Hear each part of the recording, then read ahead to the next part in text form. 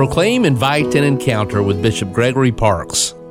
Well, it's been kind of a big year for me personally, for many different ways, but I would say, obviously, the primary thing for me was the surgery I had back in June to have my leg amputated, and then that whole process of recovery, rehabilitation, and now for the last several months getting used to using a prosthetic. So that was a big life event for me personally, but also for our diocese, because, when the bishop is out for a period of months, as I was from ministry, it affects a lot of people.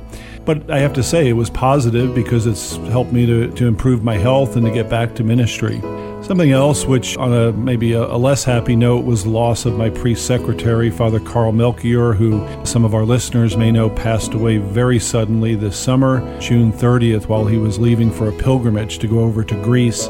He had served with me since I arrived in the diocese, so 5.5 years as my MC and as my priest secretary. He was priest chaplain at St. Pete Catholic High School, and so to lose him very suddenly was tough. That was difficult. So I would just say those are some highlights, and then of course, as I've already mentioned, just getting back to ministry this fall and the joy that is to be able to be traveling around to parishes, to celebrate Mass, to go to different gatherings is a source of joy for me as bishop. For podcasts and social media accounts, visit bishopparkes.org.